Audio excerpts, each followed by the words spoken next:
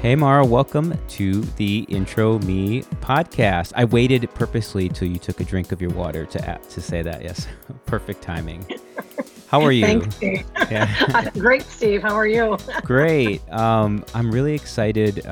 It's been a while since I think we've been in the same room, and though we're not in the same room, we're at least on the same Zoom.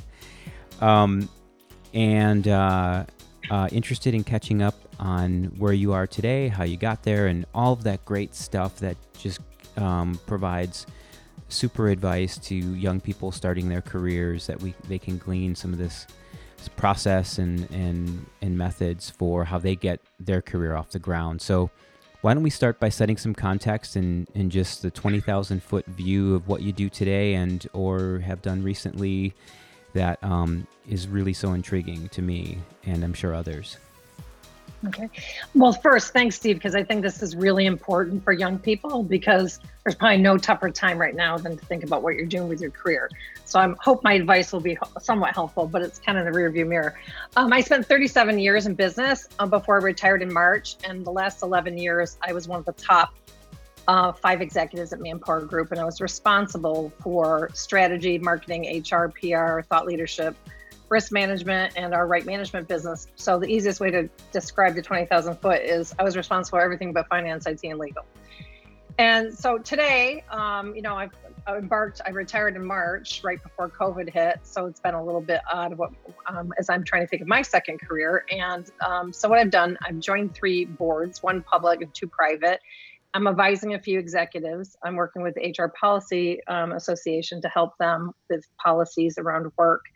And I've been spending more time with my family, which was planned pre-COVID. I didn't know I was going to spend this much time with them, Right. but that's what I've been doing pretty much. Awesome. And geez, top 5 at Manpower, huge organization, lots of responsibility, lots of demands on you. Let's pause that and take a step back and think, what was your first professional job and how did you land it? That's always a fun thing, but mine wasn't that interesting. My first professional job was a rotational business program at Miller Brewing Company focused on HR. And I landed it basically by looking at the odds. Was in graduate school in the University of Minnesota, and I got out during the biggest recession before the most recent recession, which might be the recession before the recession before the recession. But basically what I did was everyone wanted to stay in Minnesota. I wasn't from Minnesota, so I applied for all the jobs that were outside of the state to increase my odds. I got 3 interviews because it was very hard to get interviews done because nobody was hiring. And I got 3 offers. So I think basically I just kind of looked at the landscape and changed my thought of what I wanted to do based on what was available. And I needed a job because I didn't have any money. And if I didn't, I was pretty much headed back to upstate New York, where I'm from, and I'd be living in my parents' basement. And their basement was the house was built in the 1700s. It wasn't a cozy basement like basements are today. Sure. So you definitely didn't want to go back there. But yeah, that's how I landed my first job, was basically on campus interviewing and really just playing, not looking for the best, just looking for one I had the best odds of getting. Well, I think that's great advice. And it's interesting that you had that perspective and sort of to see that as a route to your first landing a first job, getting a few offers along that path, or even, as you worked through your career, and maybe even currently when you decided to step away, was there ever advice that someone gave you that you were now glad you ignored? I had a lot of advice I ignored, but let me think of a couple. One was not to retire, but we'll go. I was wondering if that was maybe one. Yeah. Yeah, not to retire. But life's short. I figured I had set a goal early on that I was going to retire by 55, and I exceeded it by 5 years. So I figured it Nice. was time to go. But what I say the biggest advice I got early on in my career, which, and being a woman, I think this is really important, is that don't become a mother, because you won't advance in your career. It'll be the death of you. I think it's a little bit better today than it was in the 80s. I ignored that. I had two children and they've been the joy of my life. So I think I was happy I didn't get caught up in what the company thinks I should do versus what I want to do for myself, and having the confidence that I could get where I wanted, even with not following their great advice. I think the other one, which I think is really important, is that I was always told a little bit to like, what do you want to say it, tone it down a bit, Mara, go along to get along. And I just decided I'm okay with who I am. I'm okay with, I know what I believe. I know what I stand for. I'm okay about talking about it, but then I'm also willing to do something about it. And lots of my bosses would be like, "Oh, Mara, just just throw it under the rug a little bit, be chill about it." And I just couldn't do that. And I decided that for me to have a great career, I needed to be who I was. That's And those great. are the two advices I would say I ignored. I've got kind of goosebumps from that. Yeah, it's being your true self, and Mhm. love that. I think that's super helpful. And so being in the corporate environment for Mhm. the time that you were, you must have gone through a number of popular buzzwords. Mm. And which of those do you dislike the most? Now that you can probably say it, which of those buzzwords do you dislike the most? So how much time do we have? No, I have this is a personal problem I have. I really don't trust people that use buzzwords. I think that that means they either don't have a point of view, an informed point of view. They don't know what they're talking about. And so they feel like they have to repeat something to sound smart. And I really have a problem. And when people work for me, as soon as they did it, it's like, yeah, that's got to go.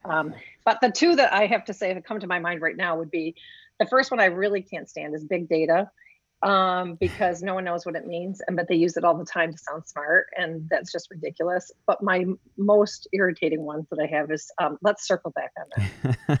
And that basically means I don't want to talk about it. Let's ignore it and let's avoid it. And I Yeah, just cannot bear that. So those would be the two I would bring to mind. I And love I it. would advise your listeners, don't do that. Be yourself. Use your own words. Do not read a book and then spit it out. There's absolutely nothing less genuine than that. Right. Agreed. And so you're officially the first person to repeat one of these Oh, buzzwords. when Yeah, was big it? data. Yeah, it's been Oh, on yeah, I a can't say previous show. Which yeah, we had that. some fun with that. Good. Um, well, speaking of buzzwords, um, working, moving, excelling, making the right connections. I guess all of that, authenticity, relationships. What does networking mean to you, and how did did it sort of come into play in your career? Yeah, it's a really important point. I don't think I knew enough about it in the beginning, so I did all that through kind of like chopping the forest by yourself. Not a good idea. But I would say when I look at it and I advise young people, I would say get the broadest, diverse group of people who are invested in your learning and success, and people that are willing to share their experiences and expertise and their contacts with you. And that should be broad by base of profession. So if you're in one profession, don't stick to one profession, have a broad group. I think that should be actually diverse by gender, race, and by age. I think having older people in your group can really help younger people quite a bit. And I don't see that kind of diversity in people's networking. But Mm, that's what I would say. Networking is really finding that. right, right.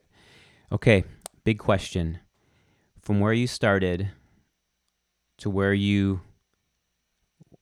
eloquently walked away, what's the link? What's the link Oh, from what you learned, and how you know that tenacity you had early on to find those offers when yeah. offers weren't common, to where you ended up?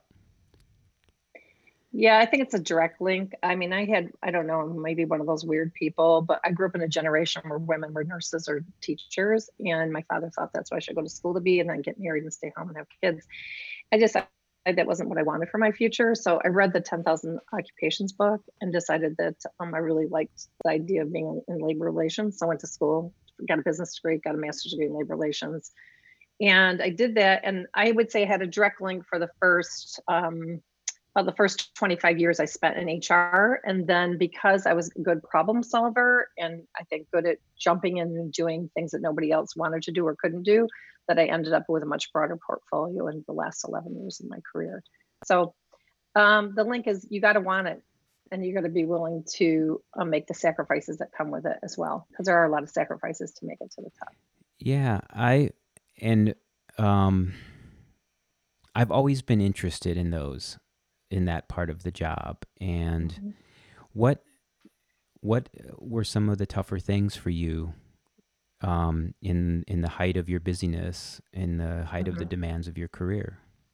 Yeah, I think the toughest thing is the amount of time you have to dedicate to your career versus other parts of your life. So if you think of yourself as a pie, and if before you know it, your pie is totally full of work, even if Uh-huh. you have a family and a husband. And so I think you have to keep reminding yourself, I got to take time to make sure I'm married at the end of this, Yeah. which I am.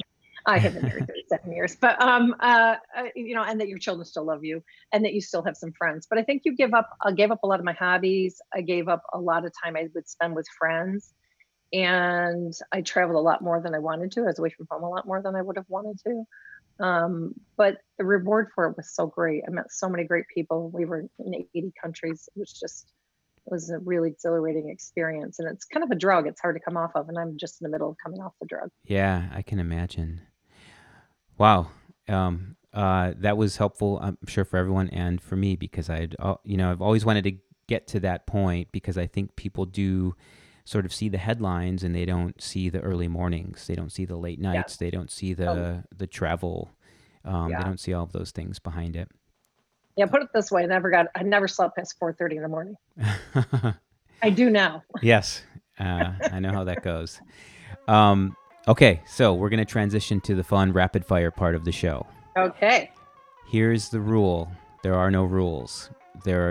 Your answers are your answers. There's no judgment. And Great. I think Great. whatever the answers are, they provide great lessons for the listeners. So we start with, what are you reading, watching, or listening to at the moment?